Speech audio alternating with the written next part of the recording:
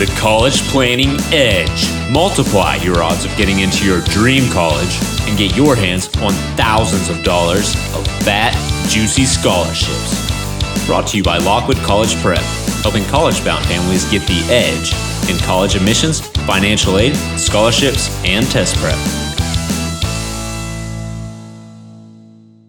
Alrighty, this is a webinar that I had done in the middle of May 2021, pretty much after we had wrapped up, for the most part, the cycle of admissions for 2021 kids.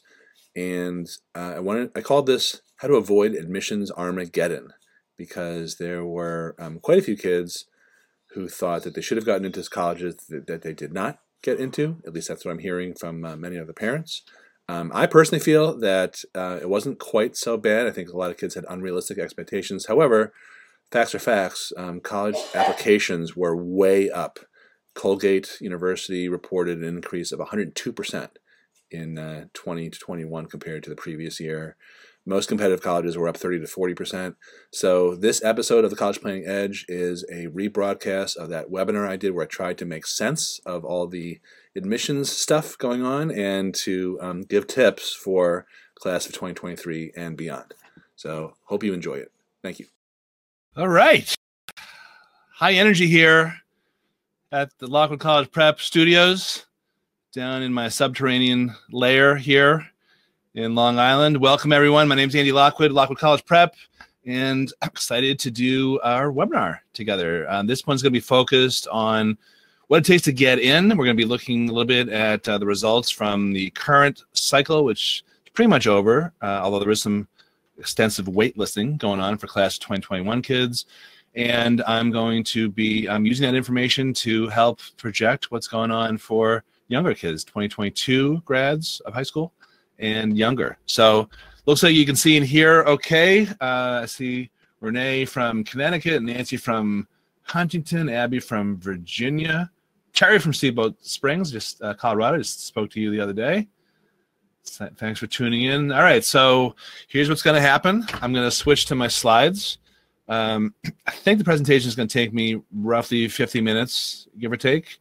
And I will then stop and take some questions. And the whole thing should be, roughly an hour, maybe a little bit longer, I guess, depending on the questions, okay? So I'm going to go ahead and switch. All right, so if you wouldn't mind, just let me know that you can actually see these slides. There should be a little college guru guy floating on top with pajamas. And you should see the title of this presentation, How to Avoid Admissions Armageddon. So I'm going to assume you can see. It's kind of hard for me to check chat. Let me just look at my phone here. So just say yes if you can. Okay, I see a lot of. Good. Okay. I see some yeses. Then I will proceed, because I don't know what I would do otherwise. Okay, so let's talk about what we're doing today. A quick overview of admissions results for current seniors, 2021 kids. A brief overview of some of the big, more important changes in financial aid as they stand as of a few months ago. How to get return on investment, college return on investment, which includes getting into schools you want to get into, as well as getting something more out of going to college than what you put in. And I will be talking a little bit about how to, if you work with a college advisor, how to get an ROA, return on advisor. So you will discover the truth about what it takes to get into a top college in today's challenging, maybe the understatement of the year, environment.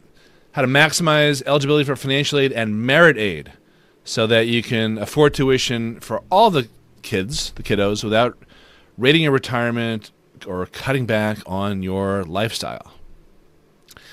And you will see how to find best fit colleges that will help your child launch for post-college success.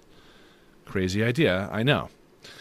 You are in the right place if you're confused whether or you're stressed out about whether your son or daughter can even get into a decent school. You're freaking out about college costs, whether you can afford to send them to the college they deserve, or you're frustrated, perhaps, that you're not getting the advice from the people you would hoped would give you the advice, like your guidance counselor. I'm not bashing guidance counselors. I just am calling it like I see it. I see and hear complaints all the time about guidance counselors. Some of them are well-founded, but to be fair, some are not well-founded. But if you're frustrated, either way, this is for you. You might feel like you are lost in space. I know that it's been rebooted, but I don't know if anyone would recognize the new actors. Floating around from destination to destination. I'm going to take the SAT 3 times. No, now I'm going to switch to the ACT. I heard I should have good extracurricular activities.